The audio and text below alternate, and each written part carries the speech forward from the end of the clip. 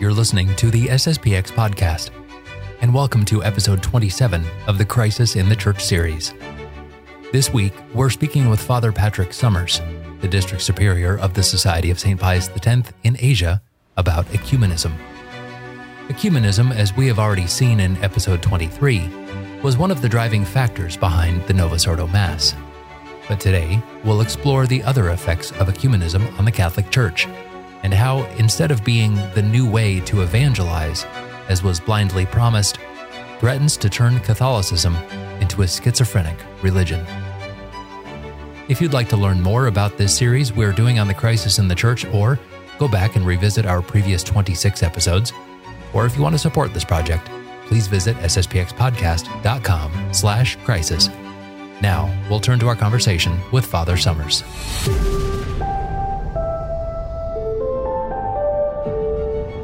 Well, we're back with another episode of the SSPX podcast in the Crisis in the Church series, and very happy to welcome Father Patrick Summers back to this podcast and this video series. Hello, Father. How are you? Very good, Andrew. Thanks for having me on. It's been a long time since we talked last. And for those who may not remember from our last interview, Father Summers is the superior of the District of Asia for the Society of St. Pius X. And you are in Malaysia right now, or Sri Lanka, or?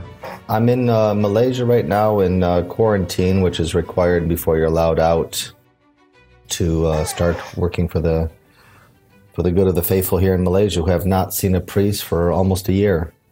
Wow, a year. And you must be chomping at the bit to get out and go be able to visit them and see them and provide the sacraments, and you're stuck in a hotel, literally in a hotel room, you were telling me, for 14 days or something? This one is a 10-day quarantine, so oof. Yeah. Well, it's a good opportunity for us to catch up with doing this. That's right. Anyway. That's exactly right. Well, we wanted to have you on to talk about ecumenism. We've just finished talking about the Novus Ordo Mass and going through 4 or 5 episodes on the Mass itself.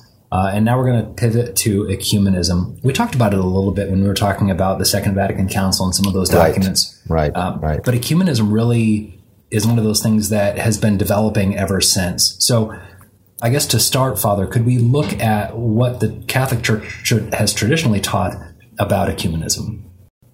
Right. It's a good question, because there is this very true, very good concept, truth of ecumenism, a good and healthy ecumenism, I would say, that the Catholic Church from the time of the apostles has always practiced a true ecumenism. I mean, without it, we wouldn't be sitting here as Catholics now. Our Lord coming, he speaks to them saying, "All power is given to me on heaven and earth. Go therefore, teach you all nations, baptizing them in the Father and Son and the Holy Ghost, teaching them and to observe all things whatsoever I've commanded you.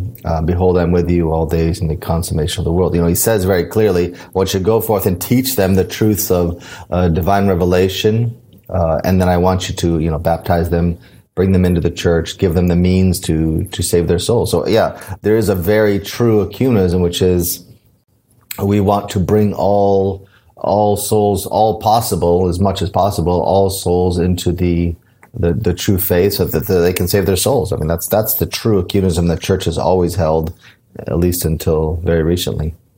And it's there are 2 big points in the statement of our Lord there: teach and baptize. Meaning, it's not just open up the doors and let people in.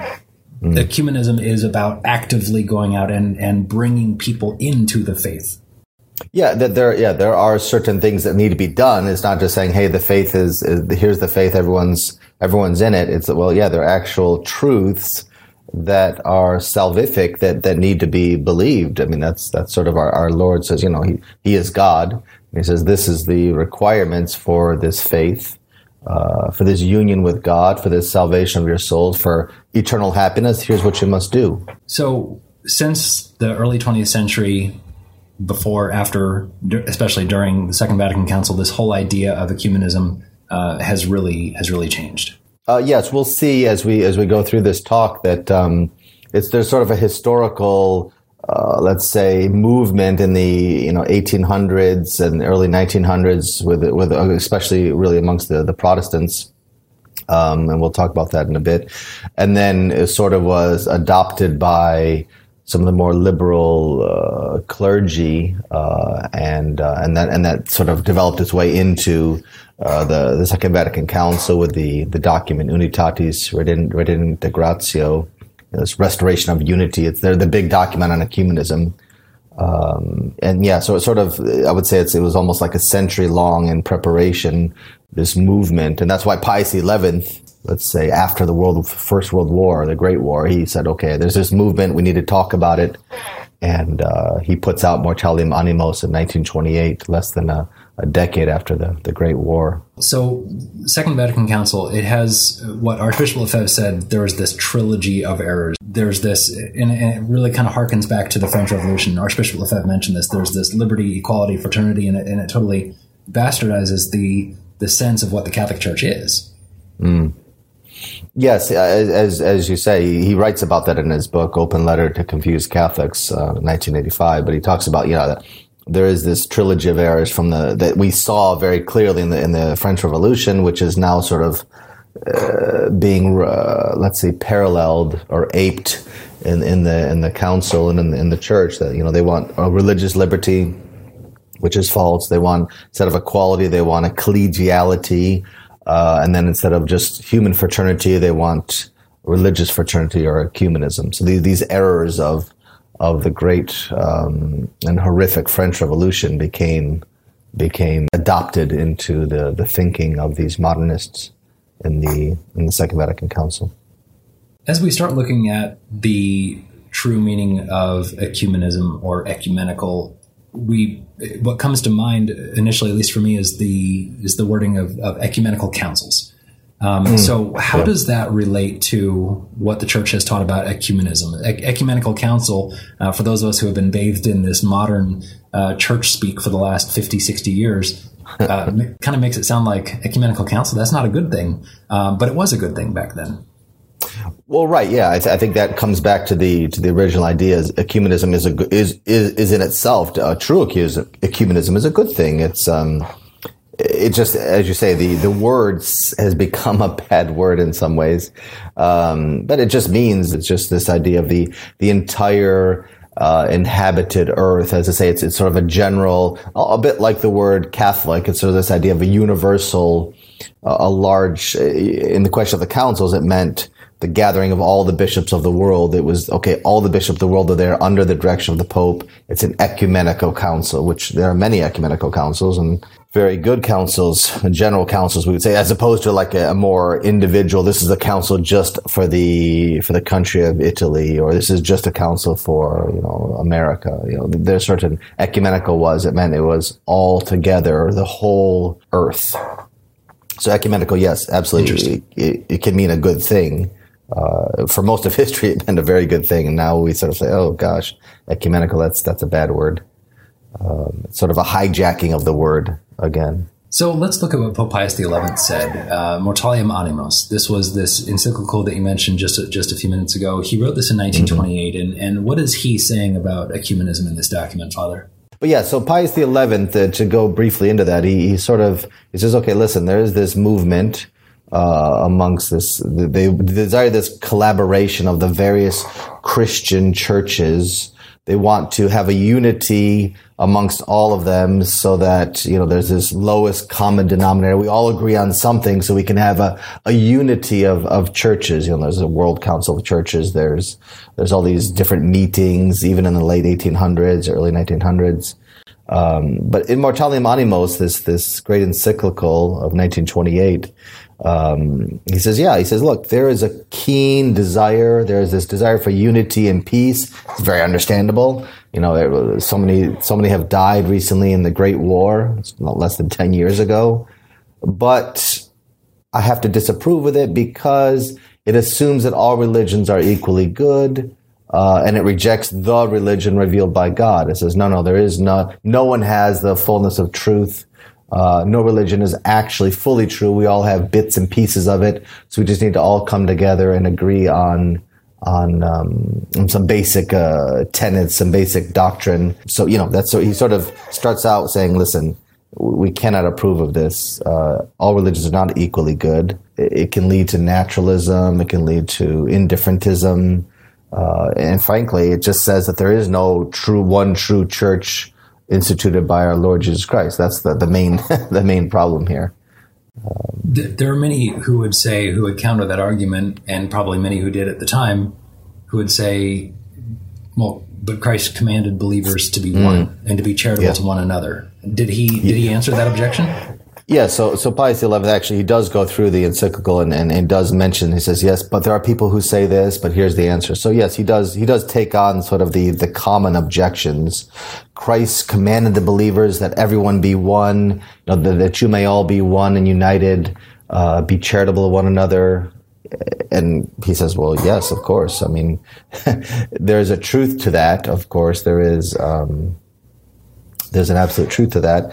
If it is understood, again, we get back to the Protestant problem here of who gets to interpret Scripture, but that's I'm sure that's a whole nother conference of the private interpretation of Scripture. But the Pope says, listen, yes, God does want all men to be one, of course, but he wants them all to be one in the true faith, of course. Yeah, I mean, there's a very clear understanding. God did not just give us a natural law only. He did give us that. But he did send his only son to teach us, to give us a clear explanation of what is the way that he wants to serve God, that he wants us to serve God. A religion cannot be true or valuable or good if it does not is not built on the revelation of God himself. If Christ founded a church that men should follow, then we can't disagree and say, well, we like our own individual way. We like this way. He said, no, there's one way that's been revealed. And this church is visible. It consists of one body, having one faith, one authority. It's a perfect society in itself. Doesn't mean all the members are perfect, but it's a perfect society in itself. It will last until the end of this earth. And its role is to lead men to salvation.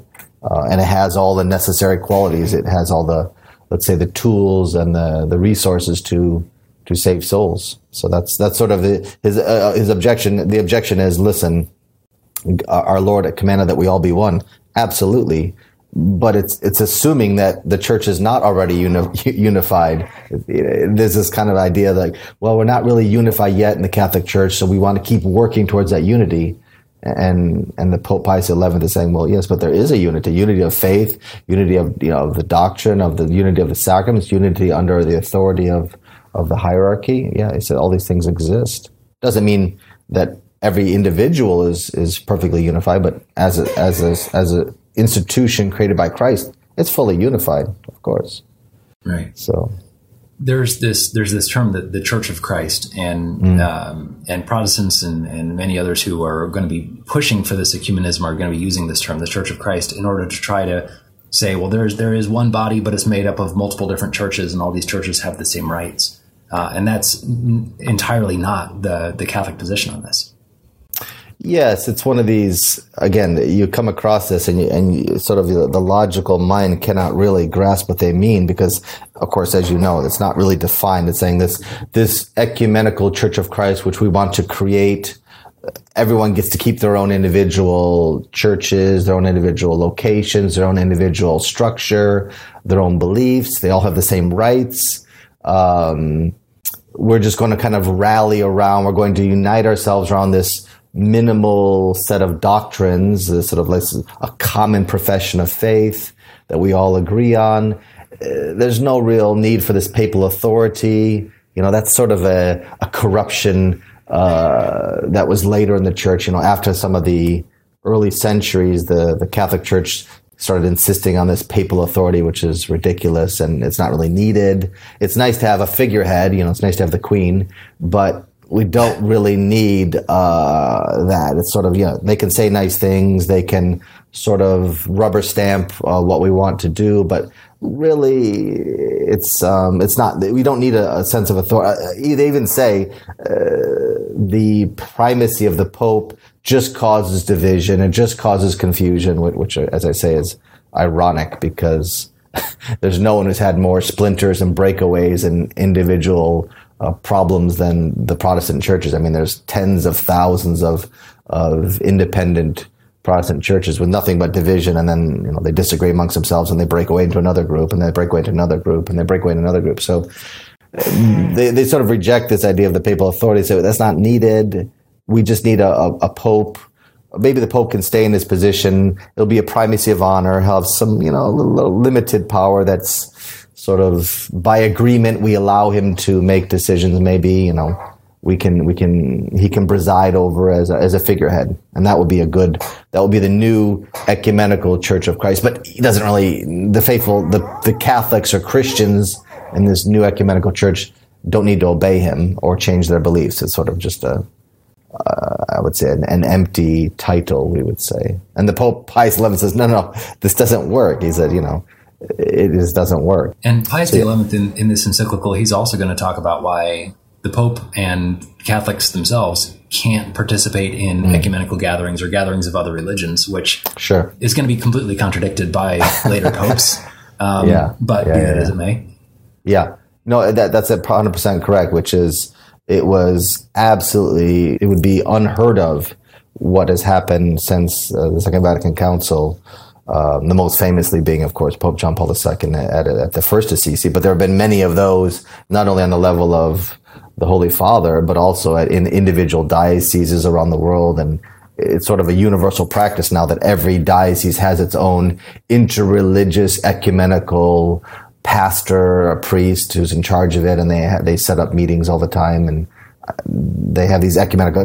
Pius XI said, no, you cannot. Catholics, the Pope, the Catholics, they cannot participate in ecumenical gatherings. Number one, it implies the Catholic Church is not the true church, that we have something that we need to learn from these other false religions. That's the first problem. It also implies the Holy Ghost is no longer there to guide the church, that the church has fallen into error and needs dialogue to bring it back into the fullness of truth.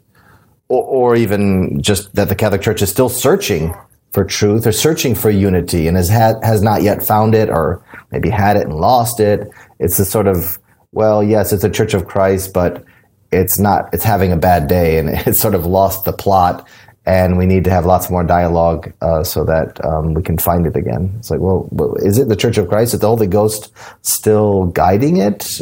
Is it the true church? So yeah, Pope Pius XI says, no, this is ridiculous. This is not going to happen. It's not a good idea. People would argue against him and did argue against him at the time. And again, these are common arguments today as well, that you need ecumenism because that's the charitable thing to do. So they would argue charity is the reason why you need to have ecumenism. Does he answer that? Yes. Pius XI.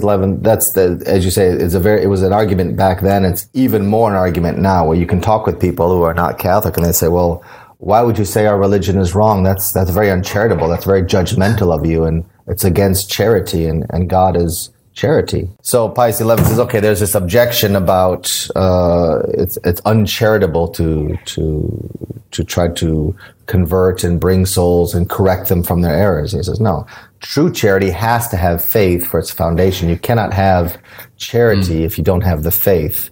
That's just one of the basic laws of how the virtues work.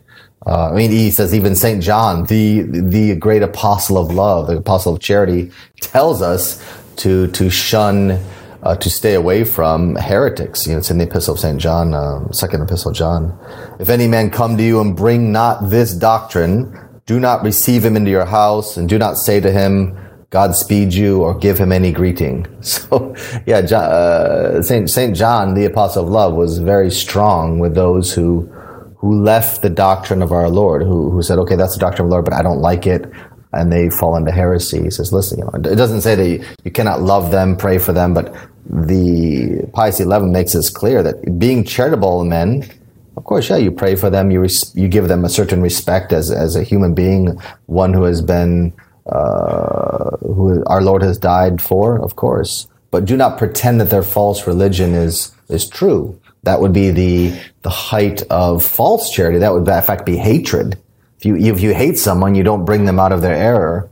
If you hate someone, you don't want them to find the truth. So he said, no, on the contrary, it is most charitable to, in whatever way is best, and whatever the circumstances are according to prudence, according to all these things, to have a zeal to bring them to the true faith. Maybe that takes months, maybe it takes years, maybe it takes one conversation. But the point is more, it is the height of charity to desire the conversion of souls, to bring them into the one fold of our Lord Jesus Christ. That's clear. That's what Pius XI says. Listen, this is a foolish objection, and here's the answer to it. So. And that's kind of our overview of what Pius XI said, and he goes through this, like you said, point by point. He goes through and lets people know how to be ecumenical in a sense, and what the errors are. Yeah. On a more practical level, how did the Church approach ecumenism? So we know the principles. We've gone through the principles here. How did the Church approach ecumenism? How did they reach out to people of other faiths, the Protestants or Orthodox or whatever, at the time before the Second Vatican Council? Okay, so it's a good example it's a good question that the Church has done every way possible that you could think of. One of the most obvious being, of course, at different councils or different events, even in the past, the Church has invited them, like with very nice letters saying, "Listen, we do invite you back in. We do ask you to, that maybe even not just Protestants, but the Catholic, let's say, schismatics for some of the Orthodox churches. Please come to this ecumenical council. We want you to come back into the true church out of your schism." Or the inviting, even in the 19th century, inviting Protestants to come to the First Vatican Council to observe and to simply learn the faith, learn what the Church teaches, and many times these resulted in conversions. There were several good examples of that in even modern history, recent history, where there's a very charitable invite. Please come and sit down and talk with us. We want to show you the truths of the Catholic faith. It was never the other way around, saying, let's just talk about what you like to do in your religion, what we like to do in our religion, and we can come to an understanding. It's like, well, no, we believe that, these are the truths of our Lord, and we would like to explain them to you. So that's sort of on an overall level. But as you probably have heard many times, as the priest often say in sermons, the best way to convert souls is to be a very good Catholic, to try to live a virtuous life, to live a life of to know, love, and serve God as best you can. That is the number one way that you bring about converts, and you see that in the recent centuries when you have a lot of movements of conversion. A lot of it was simply Catholics who were very impressive, who were living a good life, their neighbors see them living a good Catholic life, and they say, "Gosh, there's something there. These people are happy. They live a good and wholesome life. They practice virtue. There's something there. And so that's sort of the best way to convert people. But again, the main way the Church officially does it is by literally sending out priests and nuns and brothers to any country they could, and every country they would say, listen, go out and set up schools, set up missions, go to these people and help them on the natural level, help them on the supernatural level. Do everything you can to bring them to the true faith. And that's the history of the Church, is one of missionary work, for sure. Wow. For sure. So now we get into the period after the Second Vatican Council. So Ut Unum Sit. You mentioned that. Okay. That's an encyclical by... it's sort of it's sort of an update on a renewal of that original document of the Second Vatican Council on ecumenism. So in fact, as I mentioned, the Ut Unum Sit, if you go through the footnotes, there's like, I don't know, hundreds and hundreds of footnotes, and what you find is most of them are referring to either documents of Vatican II or the document on ecumenism. Pope John Paul II is talking, basically saying, here's what they said at the Vatican Council, and I think it's very true, and he elaborates a bit more. So really, it's Ut Unum Sit is a good example of 30 years after the council finishes. He says, okay, it's been 30 years. This document from Vatican II is not only very much still valid, it's still, we promote it even more, and maybe we didn't even go far enough. We can look at Ut Unum Sit. It's a real, I would say, difficult chore for people to read. Someone reads it and they just say, gosh, I'm not sure what I've just read. They sort of introduce a novelty, a change of definition, saying, oh, this is the way we want to do it from now on. It was not working so well in the other way, but we still reaffirm all the basic tenets of the faith, or that classic. We should change everything about the past, about the way we operate. However, we must not lose our respect and our reverence for the perennial truths of the faith, which we are now discarding. Or we must look at all the good things and all the truths that we share with other religions. However, we must never change or compromise on essential matters of the faith. It's like, well, which one is it? It's sort of vague enough that they can maybe say, well, it's not a contradiction. You're like, well, maybe not a direct contradiction, but it certainly is not clear and precise. We don't really know what we're saying here. And that's when you talk about, I'm sure you've talked about, are those time bombs and the language that is so vague or so confusing that you can interpret it any which way you want. And that's certainly true in Ut Unum Sint of John Paul II of, I think it's 1995. It's interesting. There's a quote in here in the notes that you passed along to me that we're also posting on the website. He says in here, interconfessional dialogues at the theological level have produced positive and tangible results. What results could those be? I mean, I'm going all the way back to our first episode number 1, when Father McFarland and I talked about, is there a crisis? And we talked about all the degradation of vocations and mass attendance and belief and the catechesis, everything. What possible tangible results have there been that he's referring to here? Yes, this is a classic. This is one of many of these classic things where there's a statement made with, of course, not only zero proof, but the contrary proof is, as you say, not only not positive and tangible results, the opposite is true, that the number of vocations, as you say, but also just conversions are not even talked about anymore. It's except for maybe in some countries having a good birth rate, the Catholics are not necessarily converting other souls at a good level. So, but yeah, they say these things. They say, these dialogues are producing great results. Like, well, okay, but what are these results? And first of all, I don't see them, number one, but let's look at the facts and see, are there positive, what is this? So yeah, that's a classic sort of confusing statement that they say. And even in the same statement, I think they say, however, there are doctrinal differences that need to be resolved. It's like, well, okay, does the Catholic Church have doctrinal differences that need to be resolved? If it does, then it's no longer the true Church of Christ. Right. What are they saying? Again, it's very confusing. It doesn't really make much sense. He's talking about, in another section here, he's talking about the liturgical renewal that has been carried out has allowed for convergences on what is essential. And he says, I'm assuming he means people of different Christian religions or different faiths, they're able to turn to the Father with one heart. Yes. What does that mean? This was a very telling part of his encyclical, where he sort of maybe accidentally admits that, yes, because we had this liturgical renewal, the Novus Ordo Missae, it's completely acceptable and almost designed perfectly for non-Catholics to there's nothing objectionable, there's nothing that's going to offend them.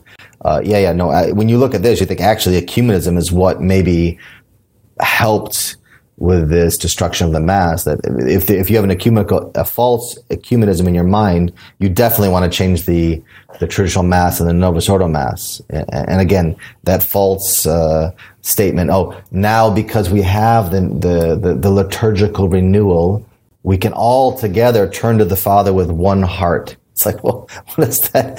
What do you mean one heart? You disagree on all these major doctrinal things, these major teachings of morality. How can you have one heart?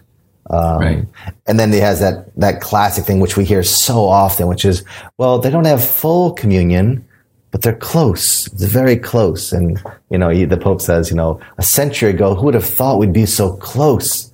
And I'm like, well, that's very much, let's say, optimistic thinking. It's a bit much to say, but it is interesting because he does say this liturgical renewal makes this more possible. Oh, okay. So that's the reason for many of the changes of the Novus Ordo Mass. It's almost like the Holy Father, in a sense, is giving out participation trophies. Yes. You got really close, and so you get a trophy, and that means something, but it doesn't. Yes. This is, again, if either you're in communion or not in communion, but what does it mean when you show up before the pearly gates and say, listen, I was not in full communion. I did not follow the teachings of our Lord Jesus Christ totally, but I took some of it, and I like some of it.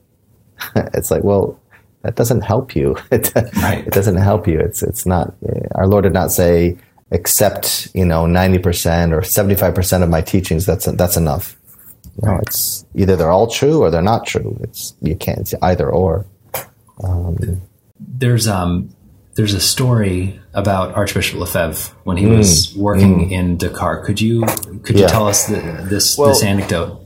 What I can do is I can mention this. It's in the book of Bishop Tissier de Malaray. It's very interesting because you can sort of compare and contrast that with, the sensitivities, the mindset of Catholics, of especially Catholic clergy, before the Second Vatican Council, and then you can afterwards, you can maybe show a little clip of just recently Cardinal Ranjit in Sri Lanka is the main, the cardinal there. He was a very big person. I mean, he was a secretary for the Congregation for Evangelizations of Peoples.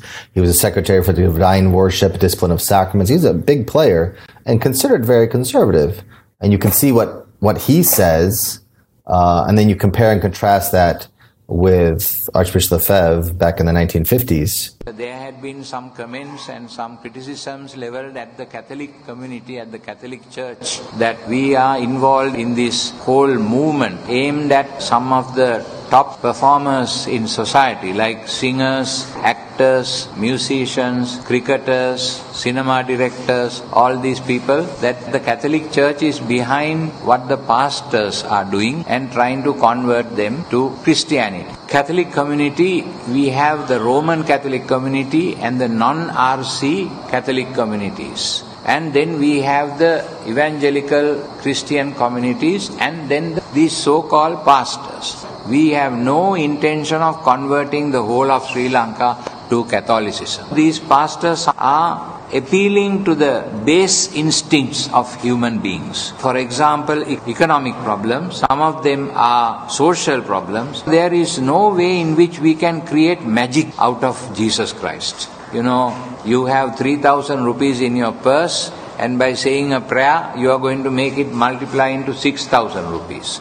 Or you have your battery in the telephone can be charged by prayer. These are all rather stupid also, to believe that Jesus Christ can be brought down to that level. Christianity is not magic. Therefore, these pastors who try to fool around with magic, this is not correct and misleading, giving a wrong impression of Christianity. We don't accept this, and we want to say that the government should investigate who these people are, why they are here, from where do they get these funds, and why are they trying to create religious disharmony in this country between the different communities. We are not part of this strategy to try to make use of the problems that people have in order to convert them to Jesus Christ with tomfoolery. He's still working in Dakar.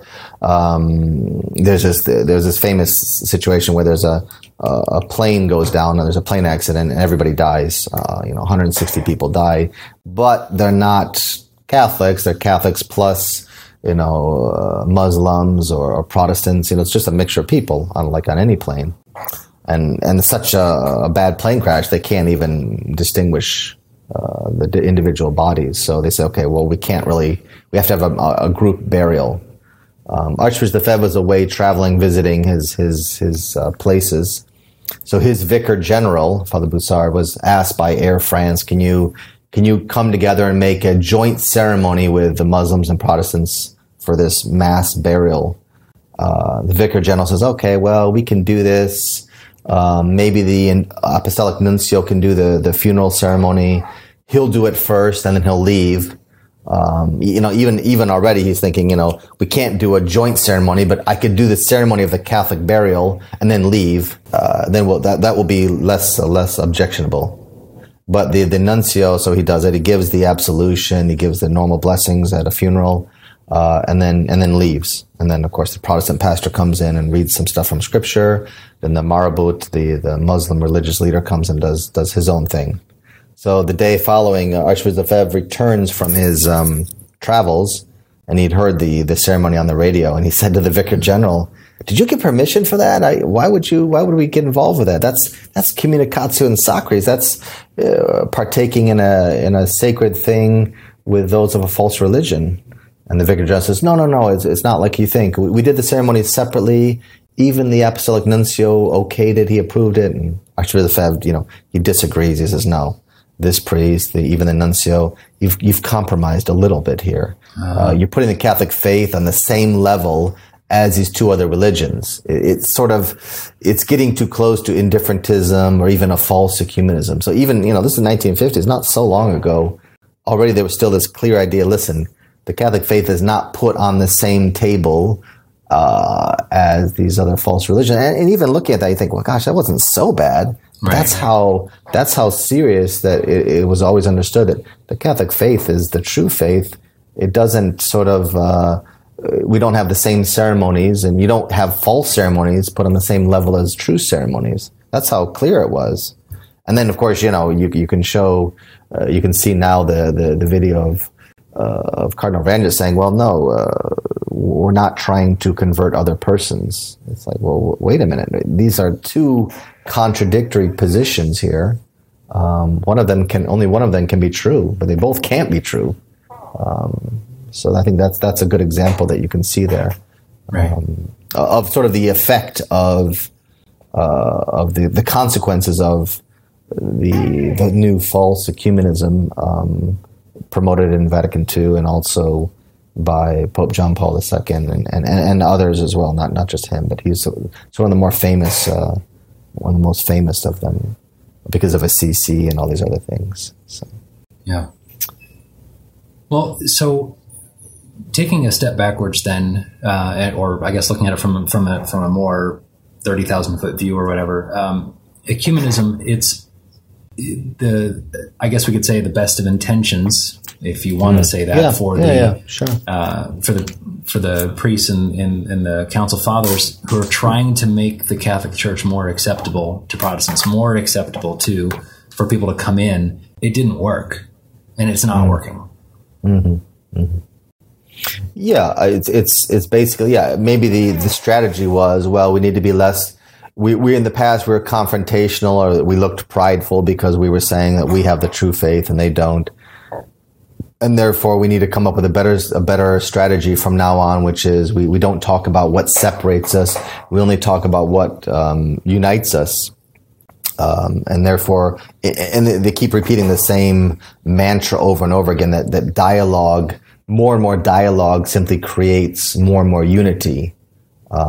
As if, you can imagine a husband and wife have a severe problem in their marriage. If they just talk for 1,000 hours, then everything will be okay. It's like, well, no, there needs to be a change in behavior or a forgiveness or a acceptance. There needs to be something that actually happens, not this classic mantra of the more dialogue, the more unity. It's like, well, I don't know how that is ever able to be proven, because dialogue is dialogue. It's two people discussing things. If there's a major difference on doctrine, the husband and the wife are talking, the husband says, no, it's okay for me to my doctrine is that I can have 10 wives or 10 mistresses, and the wife says, no, we don't agree on that. Well, let's just talk more and more about it, and eventually we will come to unity on this matter. It's like, well, no, there's a serious difference of what you think marriage is and what I think marriage is, okay?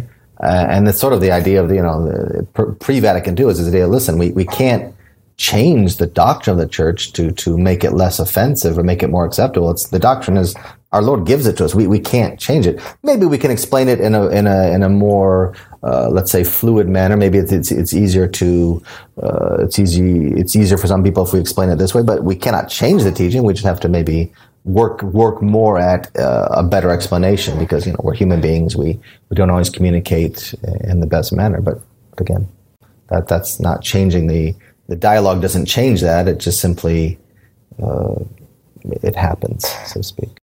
When I get home this evening, I'll try that out, Father, and see how it goes. I'll just try out some dialogue and see if I can change That's right. Mind on That's right. You got to change the essential nature of marriage by dialogue. It's like, well, I'm not sure that works. I don't have high hopes for that, but we'll see. Yes. Looking at your apostolate, Father, we mentioned at the beginning, and I guess we'll come full circle. You're in Malaysia, you're in Sri Lanka, you're in the Philippines. You're truly, if we can say that any district is really a missionary district for the Society of St. Pius X, it's you, maybe Africa as well. How has this notion of ecumenism impacted, for good or for ill, how you evangelize, Father?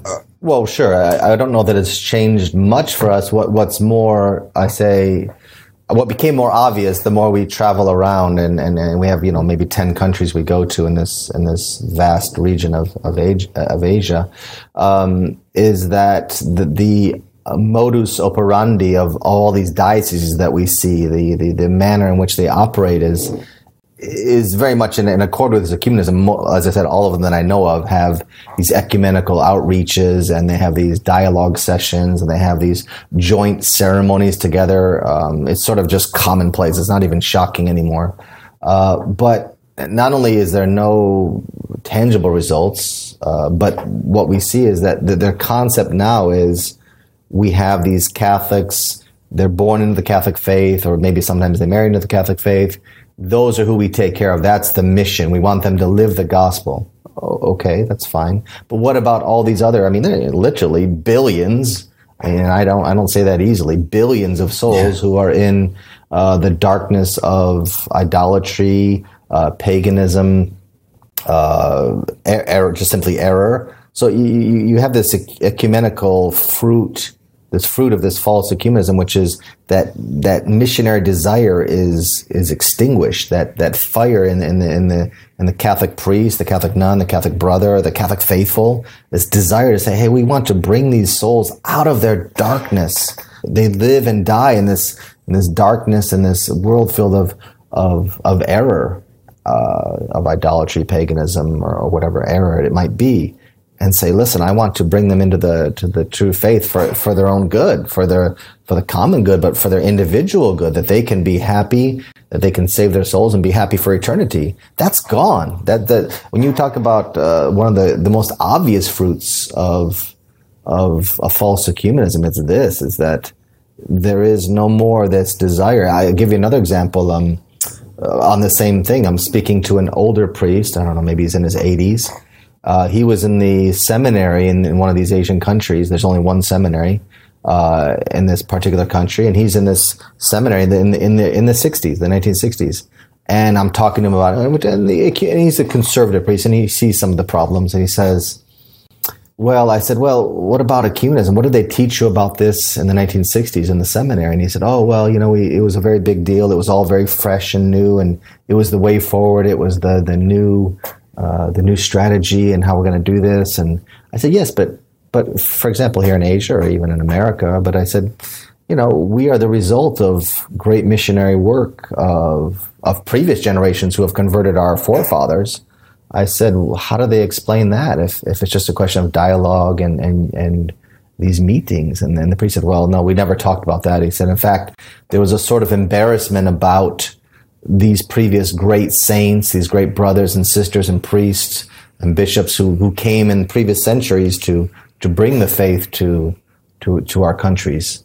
And I said, that's sort of what I would expect. I said, the greatest irony of all is that your seminary is named after St. Francis Xavier. It's like one of it's called the new St. Paul. I mean, St. Francis Xavier is considered the modern St. Paul. He was so prolific in his conversions and his apostolic zeal to bring souls out of error. And that's sort of now an embarrassment. It's like, well, in his day, he sort of understood it in this way, but now we are more enlightened. Now we more understand how we should operate. It's like you would not have a seminary. You would not physically be seminarians or priests or Catholics if Francis Xavier and others like him did not come here and precisely work for the conversion of souls. It's like Francis Xavier did not come out and decide to dialogue.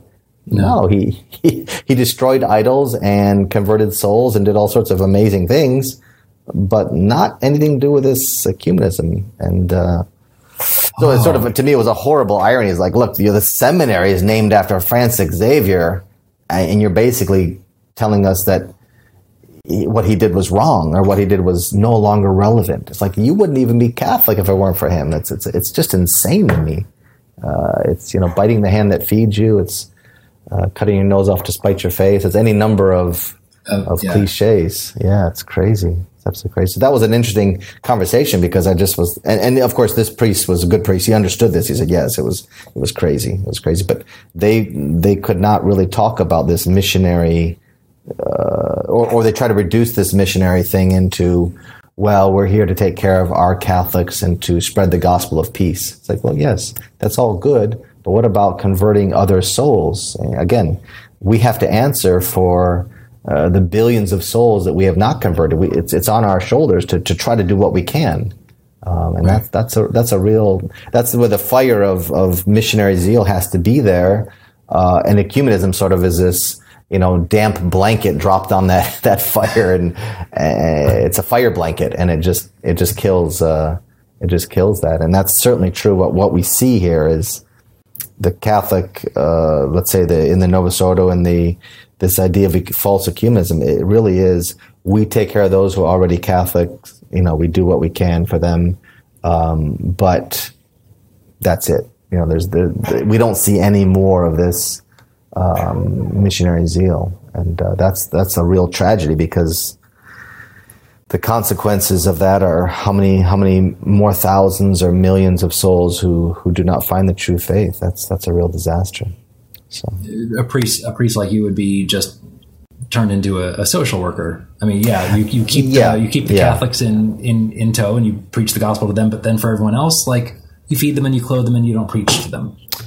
Yes, there's a sort of idea that the priest is a functionary. It's sort of like, you see this in every country, really. The priest becomes a functionary. He gives the sacraments according to the schedule. He says the right things. He does whatever particular devotions that might be appreciated in that area, and that's about it. It's a 9-to-5 job, and it's you wonder anymore, do they want to convert other souls? Right. That's the question. Maybe that's too much work, or I don't know. Maybe it just causes more problems. I don't know. It's a good question. Well, this is a fascinating look back at not just the problems of Vatican II, but also looking at what Pius XI said, and understanding this true notion of what ecumenism is. And thank you for keeping that up and alive in your work and your travels, Father. We have to do a lot more than what we're doing. But yes, obviously we ask for all the prayers of the listeners to help give us that zeal, that perseverance in a task that is impossible without God's grace. So my pleasure to talk to you. All right. Thank you, Father. I appreciate it. God bless you. Thank you. Thank you for listening to and watching episode 27 of our Crisis in the Church series here on the SSPX podcast. In episode 28, we'll be speaking with Father Jonathan Loop on the topic of religious liberty. This concept was one of the major errors of Vatican II, which threatens not only the public practice of the Catholic faith, but disturbs entire social orders by stripping away from the state the higher purpose of caring for the souls of its people. If you have a question on the topic of the crisis, please feel free to ask it at sspxpodcast.com/crisis. Please share this episode with someone who you think might enjoy it. And if they don't know what a podcast is, please show them so that they can take advantage of all our episodes. And finally, if you have the ability to set up a monthly recurring donation of $5 or $10 or $20 on sspxpodcast.com, it would help us immensely to complete this Crisis in the Church project. Until next week, thank you for listening, and God bless you.